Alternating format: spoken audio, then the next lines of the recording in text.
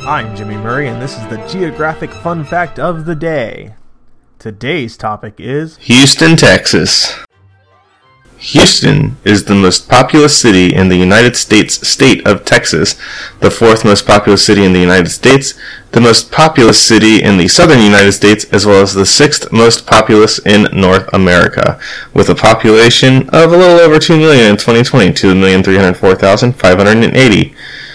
Located in southeast Texas near Galveston Bay in the Gulf of Mexico, it is the seat of Harris County and the principal city of the greater Houston metropolitan area, which is the fifth most populous metropolitan statistical area in the United States.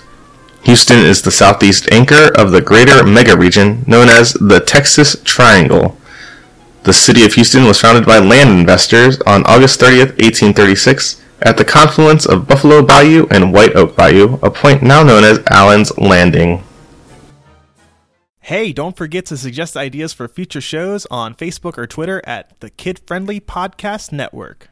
Thanks for listening to Geography on the Kid Friendly Network. Music by Kevin MacLeod. I'm Jimmy Murray, and this is executive produced by Chris Kremitzos.